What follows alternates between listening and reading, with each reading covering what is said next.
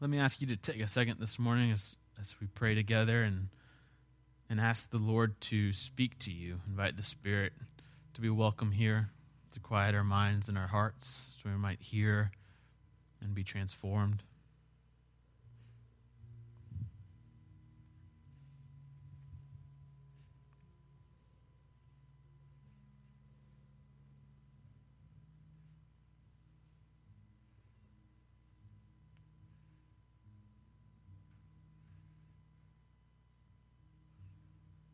And then if you would, let me invite you again to pray on behalf of someone else, perhaps a community, maybe someone in this room. Spend just a moment in intercessory prayer, praying that God would richly bless somebody that you know and love.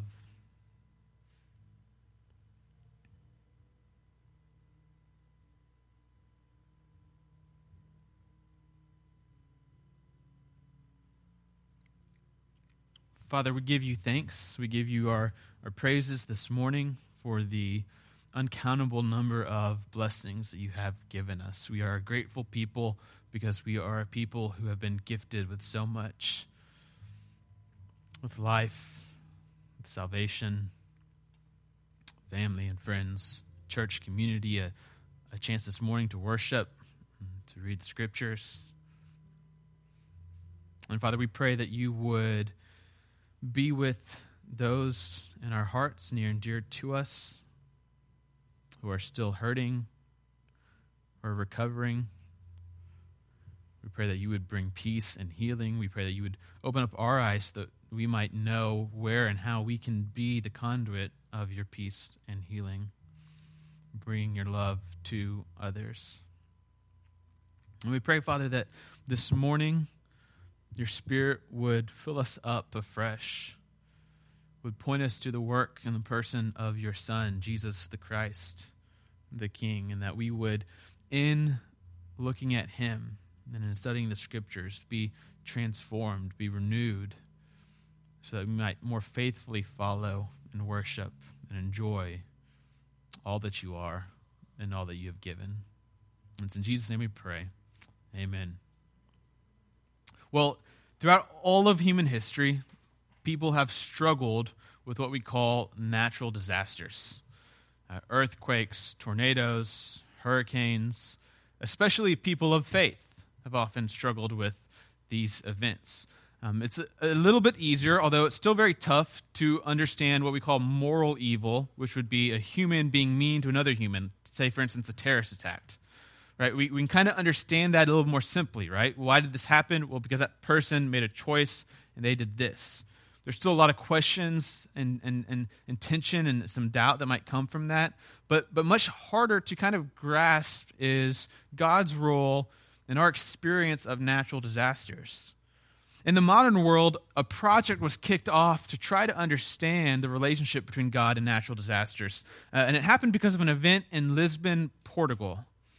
So on a Sunday morning in 1755, there was an earthquake, a very big earthquake. At this time, there's no weather channel going 24/7. There is no very well-coordinated system of communication for such events. And you have thousands of people inside of churches worshiping on 1755 in the morning of the earthquake. After the earthquake came a tsunami. And the tsunami came and collapsed hundreds and thousands of churches. And well over 50,000 people, we estimate, died on that Sunday morning. And different philosophers and scholars started there to write critiques of the Christian faith or defenses of the Christian faith in light of what happened on that Sunday morning. It was a particularly moving example of the evil we might experience because of a natural disaster, because you have people in church worshiping with no clue what's on the way. And the sea starts to turn and churn, and a tsunami comes and crushes them. We have lots of recent examples of these natural disasters. You had the earthquake in Haiti not too long ago. The count was upwards of around 200,000 people lost their lives.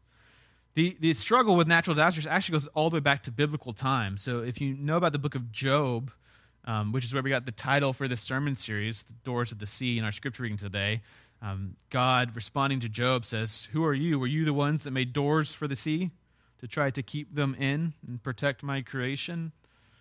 Job, if you think about it, actually most of the suffering that Job went through was because of natural disasters, what we would call natural disasters. Some foreign armies came in and killed some of his servants and children, but for the most part, what Job went through suffering was natural disasters. And as the book explores evil, and as we'll talk about the book throughout the series, we'll find that the book actually is really exploring the evil that results from sometimes natural disasters. And so this raises a lot of questions for people of faith when things like this happen. We have questions like, why would God allow this? Why wouldn't God prevent it? God knew it was coming and could do all things. Why wouldn't he just stop it? Why would God make a world like this? Why would God make a world and fill it with you and I, his people, when it can cause such destruction and suffering?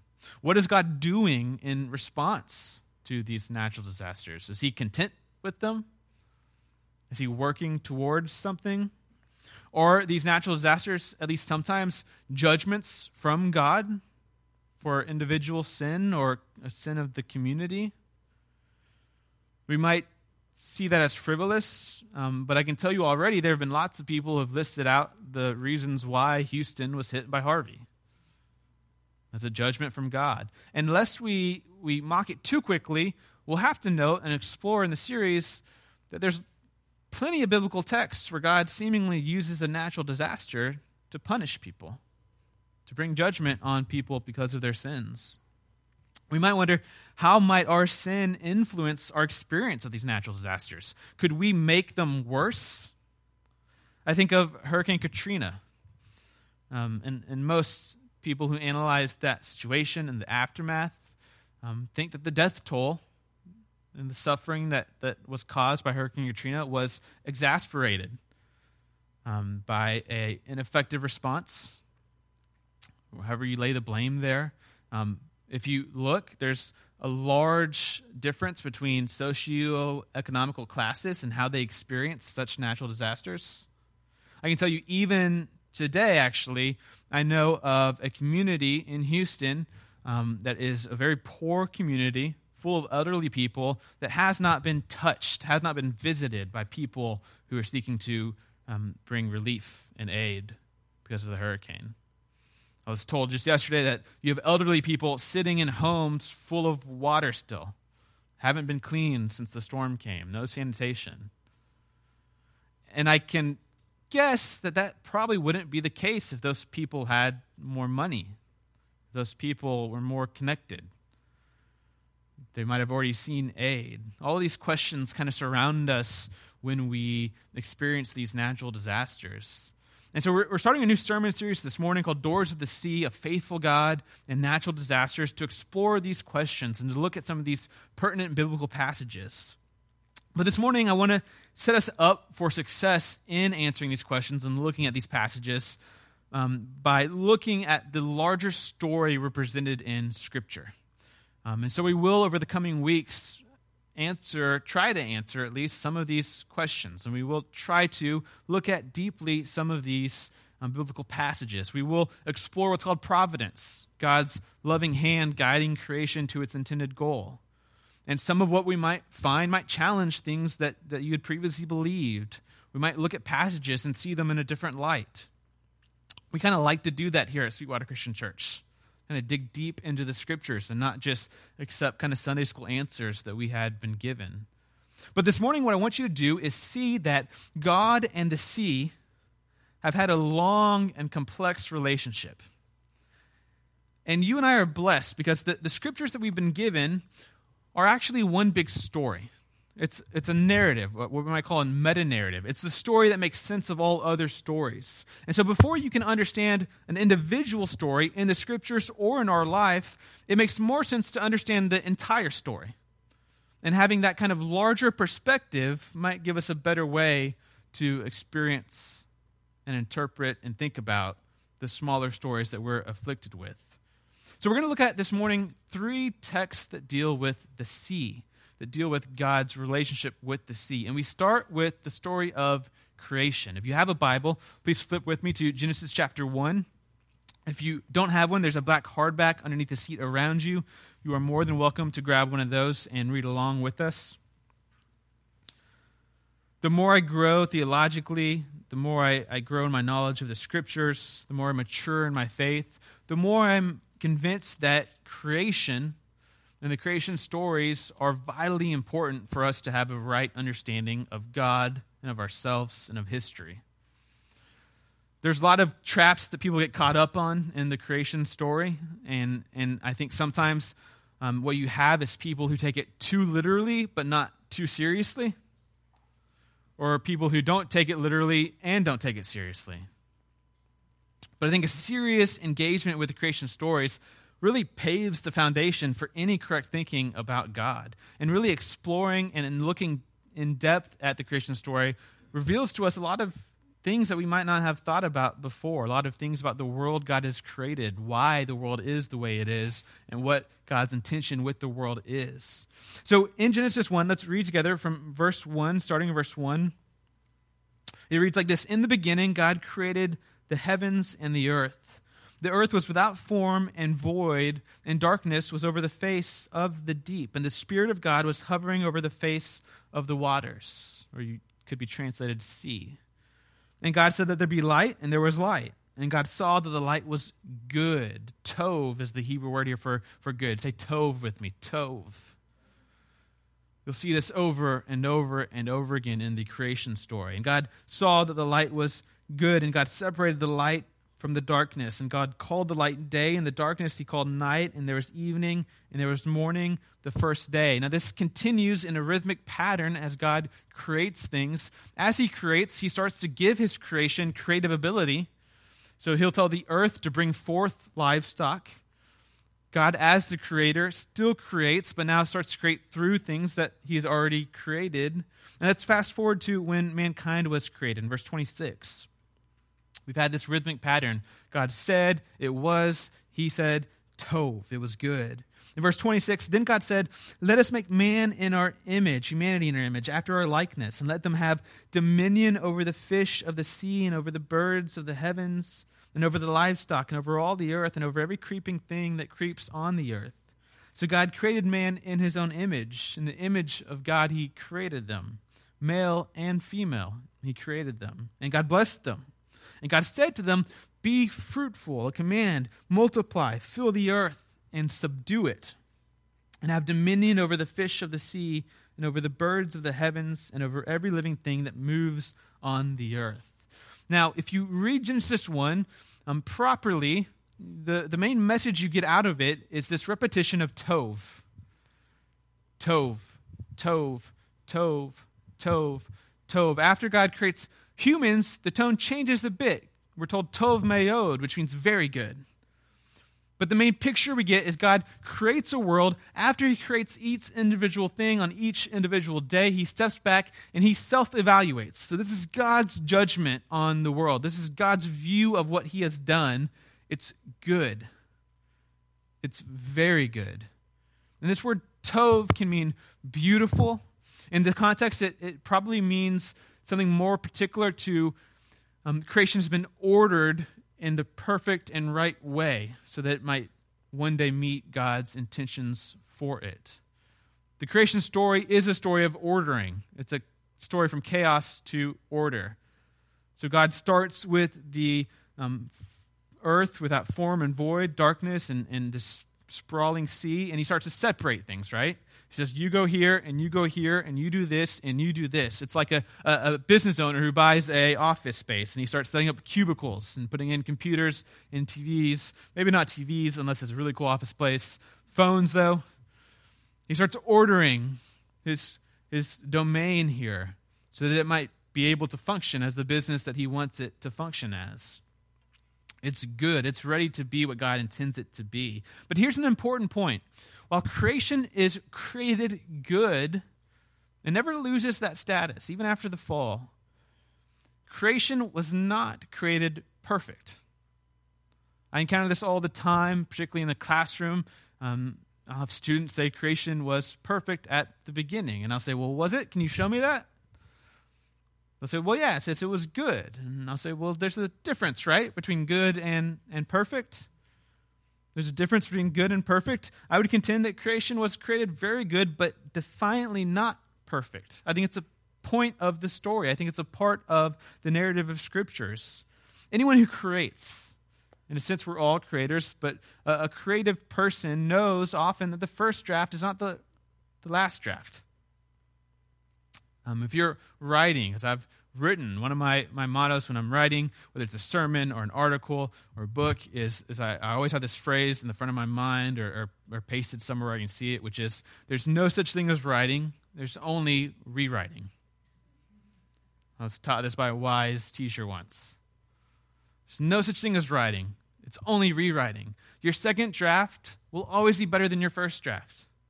Your 30th draft will always be better than your 29th draft. If you perform, or in my case, you preach, you feel this and experience this. So I've got a couple sermons that I take on the road with me when I'm invited to go speak at conferences and camps and retreats and things like that. And so one or two sermons I've preached dozens and dozens and dozens of times, if not hundreds of times. And it's an interesting experience because I get to see it tweak over time. Lindsay, my wife, as she's able to come with me on some of these trips, gets to see this sermon she's heard 3 or 4 times improve just a little bit in this one context. I carefully figure out what would make that story funnier. How could I embarrass myself a little bit more? What kind of timing or body language could I use to drive home that point better? What language would connect better in terms of this scripture? Or if you think of a comedian, right? Someone who records a stand-up special, what you don't see in that stand-up special is the year of touring before it. Comedians start out on this tour, and they go from town to town, night after night, and they do what? They try things. They test material. They perfect jokes. Which is why when they get recorded on Comedy Central and you watch the final product, every joke is funny. Every joke is good. Let me tell you, if you were at one of those first concerts, there might have been a couple that weren't that great. And you might have heard a joke that was okay, but now that you hear it in the special, you're like, that's 10 times better. That's part of the creative process. Our musicians here, when you write a song, the first idea that comes into your mind for that song is not going to be the best version of that song. Over time, you add. Over time, you bring it to its full potential. There's a mistake, I think, in Christian theology where sometimes we think the story of creation and fall and salvation is a story of paradise lost and paradise regained. That we started off in a perfect world, it was screwed up, and now God is working to bring it back to where it was. There's a lot of problems with this idea, both biblically, theologically, logically, philosophically. One of the main problems, I think that's easy for all of us to understand, is this makes God out to look like just a really bad conductor in the world. So God creates a perfect creation, doesn't take quite good care of it, and all of a sudden he's now spent thousands of years, if not hundreds or millions, depending on what you believe about the earth's history and existence, all to do what? Just to get it back to where it was. But from the very beginning, the earliest Christian theologians never thought that was the case. They thought what God created was good, but not perfect, that what we would have in our new world, in eternal life, was so much better than what was originally created. Often they would imagine Adam and Eve or creation itself as an infant or a toddler, always meant to grow up, to develop, to become closer to God, for humans to become closer to the image of Christ. It's good, but it's not perfect. If it was perfect, we might ask some questions like this: how could anything go wrong? In a perfect world, I don't think mistakes get made. Why is there a serpent in a perfect world? However you interpret the serpent, right? I can't imagine its presence being there in a perfect world. We're told that in Genesis 2, verse 18, when Adam's created and looking for companionship, God himself says it's not good for Adam to be alone. So after God declares creation good and very good over and over and over again, he looks and he finds a spot where he says, that's not good. And he fixes it. He pushes it more towards the right trajectory, towards his intention for creation. Perhaps the best evidence we have that creation is good but not perfect is the command that we read in chapter 1, verse 28, that humans are commanded to subdue the earth, to have dominion over the earth. The idea here in the creation story is that we have been placed in a garden, but the rest of the world still needs to be cultivated. And so we have work to do. Creation has a future. The analogy for this, we might say, is creation's not a statue. It's not a one-and-done project where God creates and it's done, and he looks back and goes, this is great, and he kind of walks away from it. We might say instead creation's a project. It has a future. It has an intended destiny. We might say creation is more like a kingdom than a statue.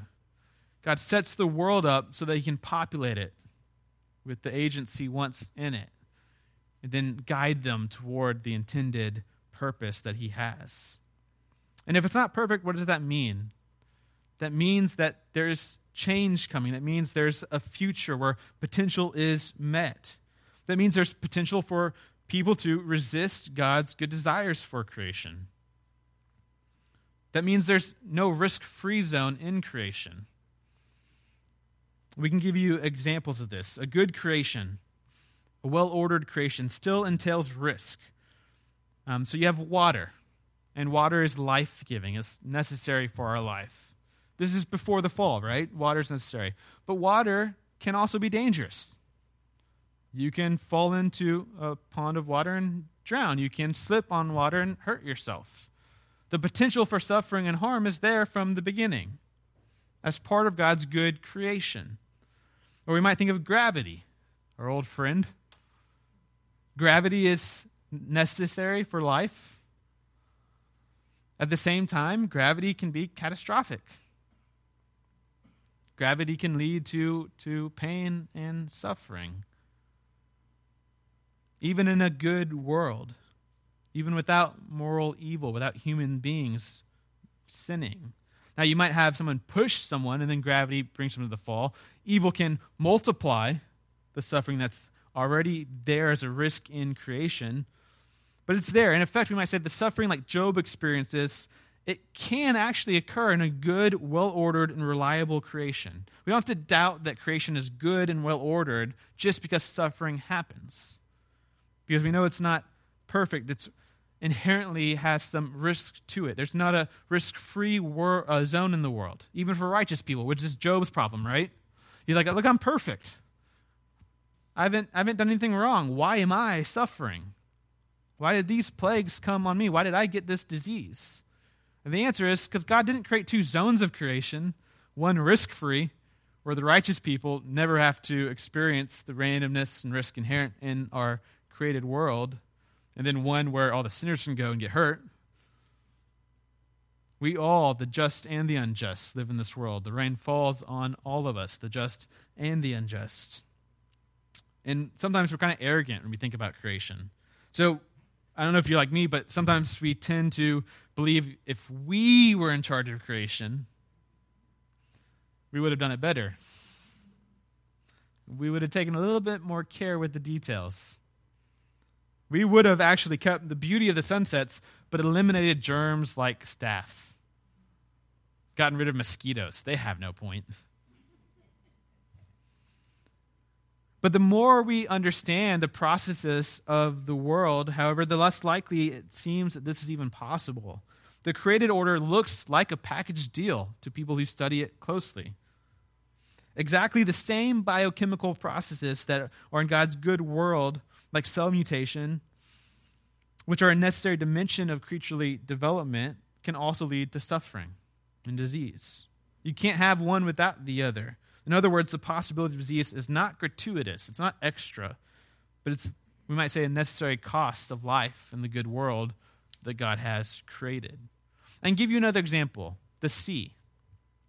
If you know me well, you'll know that I love orca whales.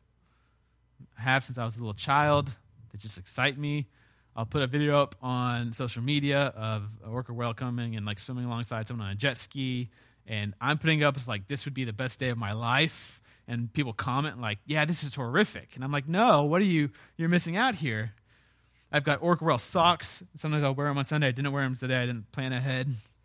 My wife, for a present once, I forget what the occasion was, got me an orca whale shower curtain, which I'll admit, in front of family and friends, I'm a little embarrassingly happy about. It brings me a lot of joy. I think most of us probably have enjoyed the feeling of walking on the beach at the start of sunset, feeling the sand under our feet, watching the waves, looking at the expanse of the ocean, realizing how little we are, and somehow that gives us joy. Somehow that brings us closer to God.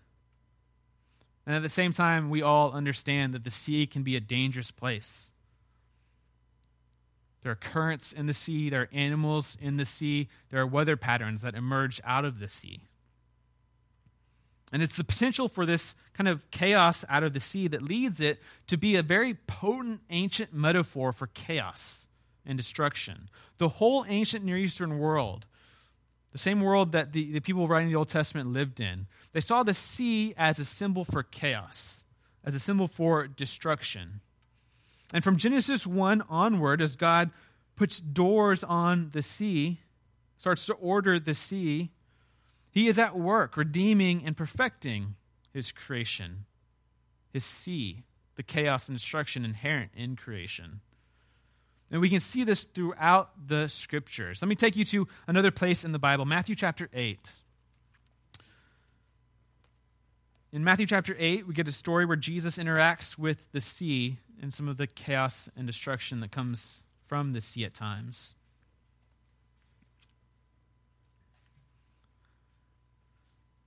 Now, it's more apparent in the New Testament what God is doing with the sea, symbolically as chaos and destruction, and sometimes literally as the water and weather patterns. But it's actually there in the Old Testament as well.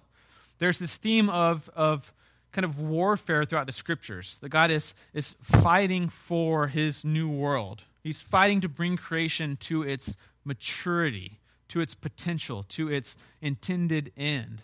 When Jesus comes in, he comes to inaugurate God's kingdom. He comes to start the process of God's new world being made real. And as he does that, he comes in fighting. Not physically, but when he sees demons, he exorcises them. When he sees sicknesses, he heals them. When he sees sins, he forgives them. When he sees death, he resurrects. He takes what doesn't belong in God's intended, mature creation, and as a sign gets rid of it to point us toward what God's world is supposed to be in the end. So in Matthew chapter 8, we get a very interesting story. We'll pick it up in verse 23. And when he being Jesus, got into the boat, his disciples followed him. And behold, there arose a great storm on the sea, so that the boat was being swamped by the waves, but he was asleep. Jesus was a good sleeper. That's a good lesson for all of us. Sleep is important. And they went and they woke him, saying, "Save us, Lord, for we are perishing." And he said to them, "Why are you afraid, O you of little faith?" And this is so interesting. Then he rose and rebuked. Remember that word. He rose and rebuked the winds and the sea, and there was a great calm. And the men marveled, saying, "What sort of man is this, that even winds and sea obey him?" And the setting here is so important. You have Jesus out on the sea, and this story rings true both literally, he does calm the storm, and much more deeply in the context of the sea being a metaphor for chaos and destruction in the world. To both of these, Jesus rebukes. He commands the sea to calm, and the sea obeys. It's interesting, that word obeyed, as if there was a free agent there. It's interesting, that word rebuke. So the word rebuke, Jesus rebukes the storm, is actually the same word that's used throughout the Gospels when Jesus addresses demons, when he performs an exorcism and casts out demons and evil from people's lives. He rebukes the spirits. Jesus here rebukes the sea. Now, Ancient people in the first century around Jesus actually thought most of the water were controlled by a god or by a demon. And so perhaps this is meant to be read kind of literally like that. Jesus rebukes whatever evil spirit is stirring up this storm here. We know that the Sea of Galilee, which Jesus is on here, is known for having storms that come fast and furious, out of nowhere, and they're very big and mighty and scary. And Jesus here sleeps through the storm, wakes up, rebukes it, and the wind is calm. Now, I used to have to use examples farther back to illustrate the chaotic nature of the sea, how it can be used as a metaphor for that. Now with Hurricane Harvey, though, perhaps unfortunately, we have a better frame of mind to understand why the sea might seem so chaotic and destructive. I don't know if you are like me, but at one point during Harvey, I was evacuated, was in a safe place. I wondered, when is it going to stop raining? I mean, you got this huge weather pattern that emerges out of the sea, kind of like a monster or a beast, and it comes and it just sits on top of our city. And I have to imagine perhaps people in the flood from Genesis 6 who were not on the ark had those same thoughts at one point. It starts to rain, and it starts to rain, and they just keep thinking, I mean, it can't keep raining, can it? Just every day, all the time. And it starts to flood, and they start to be a little less skeptical of Noah as the ark starts to float.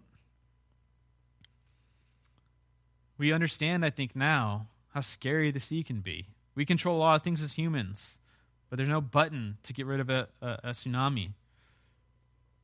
When a hurricane comes, when the sea comes for humanity, the best we can do is run. So once it gets you. Now imagine that, but before meteorologists, before weather people, before the Weather Channel. Imagine how scary the sea might be to you. Imagine the stories you might hear growing up about entire cities and villages just wiped out, families and communities destroyed without any warning. And you can see, I think, quite easily why the sea is that potent of a metaphor for the chaos and destruction that is in God's world. I don't know if you've been on a boat that got caught in a storm, but it is indeed a frightening experience. What's interesting here is that his disciples are largely fishermen, and so they would have had a strong stomach for the waves and the storms of the Sea of Galilee.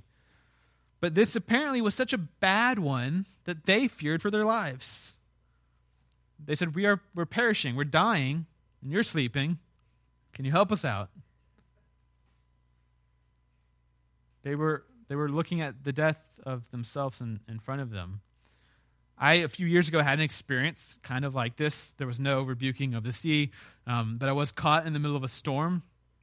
Luckily, it was in a 21st century boat with GPS and all those good things. My family had gone down to Florida for a little vacation, and my dad at the time, this is important, at the time, he was part of a boat kind of club membership. And so you kind of go to a marina at different places in the nation and take out a boat for the day. You know, you kind of like paid your dues and then got to pick your boat.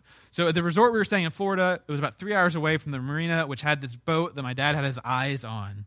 He had wanted to take this boat out into the ocean for so long. And so we drove 3 hours, and we got to the place, and I went to go get the boat. It's this big warehouse, the boat stacked 12, 20 high, and the boat was not there. And my dad starts getting red. He's been promised this boat. He's reserved this boat. And he's like, how is this boat not here? Where is it? And like, well, we don't know, but I guess it's out in the water. I guess someone gave the boat out to somebody else. And so as my dad is getting more and more flustered, we are like, let's just take another boat out. There's hundreds here. They'll even give us an upgrade to the one you RSVP'd for because it's not there. But out of a matter of principle, my dad said no. And so we drove 3 hours back to the resort. And the next day, we drove 3 hours back to the marina. The boat was there. Now, there was a forecast for potential poor weather.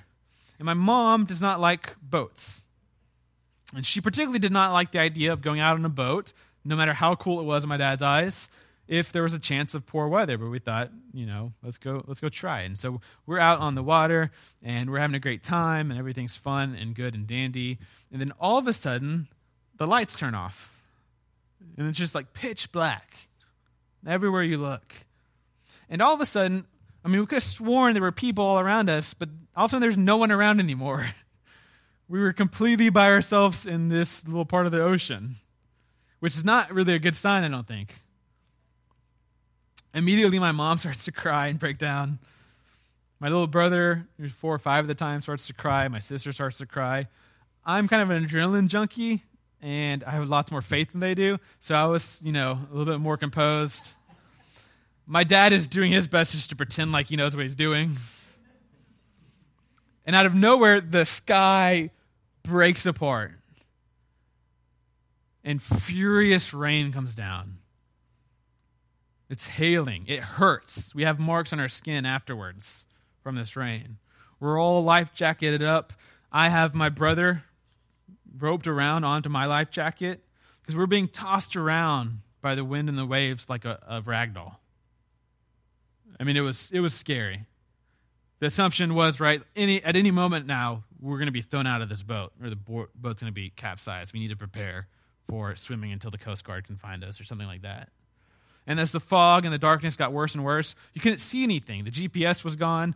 Again, my dad can barely keep his head up. The rain hurt so bad, but he's trying to drive somewhere. At any moment, though, right, we could have been topped over. We could have run into something. You couldn't see 10 feet in front of you. Now, eventually, we just keep kind of idling there, and eventually you see some light over in one direction and just book it over there, and we get out, and we're safe. The moral of the story is my dad no longer has a boat membership. That's his last adventure. But Jesus rebukes this storm. He calms it. And this, I think, is a sign of God's intention for the world, of the destiny God is pushing creation towards, to get rid of the chaos and destruction inherent in creation, particularly when it comes to literally the sea. This is something you see in the Old Testament. This is something you see in the Gospels. This is something that goes throughout the entire Scriptures. And so I take us to our last journey spot this morning, which is the very end of the Scriptures in the book of Revelation, Revelation chapter 21, the second to last chapter of the Bible. Knowing the beginning of a story, the middle of a story, the trajectory, and then knowing where it ends up, I think gives us lots of perspective. And here's how Revelation 21 reads, picking up in verse 1. We've, I think, seen in Jesus a sign of God's intention, a trajectory of history for creation, the destiny of God's good creation. Revelation 21, we read, "Then I saw a new heaven and a new earth, for the first heaven and the first earth had passed away." This is God's new world that he's come. This is creation matured and meeting its destiny. And what does John say here? They had passed away and the sea was no more. Now, this is actually a super interesting phrase. For someone who's just reading the Bible for the first time, you get to this and you go, that's what's important about this? The first heaven and earth have passed away. The new one that God had promised, God's new world, is here, and there's no sea? And I've never really looked it up because, just from my education and from memory, I know that the sea is this powerful metaphor, and John's book, the Revelation, is full of metaphorical language. And so most scholars unanimously conclude this is not really talking about water itself or bodies of water. This is talking about chaos and destruction. The new world has no chaos and destruction. There won't be a Harvey that gets in the way of humans living. There won't be a tsunami that comes and surprises churches on a Sunday morning. But I did look around just this week, just for kicks, and there are people who interpret this pretty literally. There's no sea in the new creation. Some say there's just no salt water in the new creation. You just got fresh water. So you just got lakes to enjoy and rivers. But again, it seems pretty clear to most scholars and serious interpreters of the Bible that sea here does not refer to the fact that there won't be orca whales in the new creation. Please Please God, that's my one chance to swim with them. I don't have the money during this life. But in the new world, that's where you can find me. The promise is that there's no chaos and destruction. We keep reading, and I saw the holy city, New Jerusalem, coming down out of heaven from God, prepared as a bride adorned for her husband. And I heard a loud voice from the throne saying, Behold, the dwelling place of God is with man. He will dwell with them, and they will be his people, and God himself will be with them as their God. He will wipe away every tear from their eyes. Death shall be no more, neither shall there be mourning, nor crying, nor pain any more, for the former things have passed away. You might think that list, which is a little bit more impressive rhetorically than just no more sea, would be fronted when we're talking about the new creation and what's not in the new creation. That's good news. But instead, it seems like there being no sea, here representing metaphorically chaos and destruction, guarantees all of these negative features. No tears, God wipes them from the eyes. No death, no crying, no mourning, no pain. All those things are of the old world, and they have passed away. Creation has reached its intended destiny. Now, having this perspective, knowing that we have a faithful God who's committed to getting creation to this point, where one day God's new world is here. The old former things have passed away. There's no death, and there's no mourning, there's no suffering, there's no crying. Having that perspective should, I think, give us a lot of interesting and important perspectives in how we experience things right now, and how we answer questions right now, and how we look at biblical stories and passages right now. You know, if I were to create, let's say, a robot whose job was to hammer nails automatically, so sold it on a little hammer on the end of the robot arm, and it just was hitting nails, okay? I might say to you from the beginning, look, the robot's not finished. It can always be improved. But for right now, I've kind of got it together, and we'll put a nail into some wood for you. And then you might go about using it or being a part of a community with it, and you might be holding a nail, and it might hit your thumb. And you might go, ow, I don't like this robot. I don't like this hammer. But if you knew and trusted me, if you trusted me and knew that the intention was for one day this robot to be perfected, for it not to hit your fingers or hand anymore, I think that would change how you experienced when it did hit your thumb, when it did hit your hand. I think that would change how you experience what you think about me when it happened. My intentions. You might be more inclined to say, well, his intention wasn't to hurt you. It's just in progress. And perhaps that's how we should foundationally, at the start, look at things like natural disasters. Part of God's good creation on its way to a perfect destiny. And every now and then, human beings happen to get mixed up with the hammer coming down, with the sea pushing through the doors. And it causes us suffering and pain. But because we know who created it, because we know what the intention is, because we know we've seen already God's working in one direction, and because we know the end of the story, you and I can be people who have faith. God's created this world. It's in process. He's committed to seeing it through to its beautiful and perfect completion. And so you and I this morning are called to have faith. We're called to hold on tightly to that promise. And even more than that, we're given hope with this trajectory, with this destiny. We're given hope that no matter what might happen to us right now, we're given hope that no matter what might happen to the world, what might happen to people that we love or know that are around us, that this is the world that's coming one day. That we don't even have to doubt God's intentions. We don't have to doubt the goodness of creation, the world that God has created. That we can hope that better days are coming. That better days have been guaranteed through Jesus' work on the cross and his resurrection and ascension. That the crucified one who now reigns over creation will indeed be faithful to see it through to its end. That one day you and I will enjoy this new world with no chaos, no hurricanes that destroy, with no tsunamis that collapse churches, with no earthquakes that topple people over. As we come to the table this morning, we celebrate communion every week. It's a great opportunity for us to reaffirm our faith in this God, to reaffirm our faith in creation and in its destiny. It's a great time to reaffirm our hope. We know that hope is one of the most powerful things humans have. Civilization might have already collapsed if we did not have hope, if we did not hold out hope that no matter how bad things might be right now, something better is coming. And sometimes hope is groundless. People just hope against all hope. But for Christians, our hope is grounded. It's grounded in the work and person of Jesus. It's grounded in the reality and love and faithfulness of the triune God, the Father, the Son, and the Spirit. And that's a hope that will see us through. It's a hope that will see us through destruction. That's a hope that will see us through suffering and pain. That's a hope that will see us through our own deaths. It's a hope that will resurrect. It's a hope that will make a new world. It's a hope that all things one day will be made new. Will you pray with me?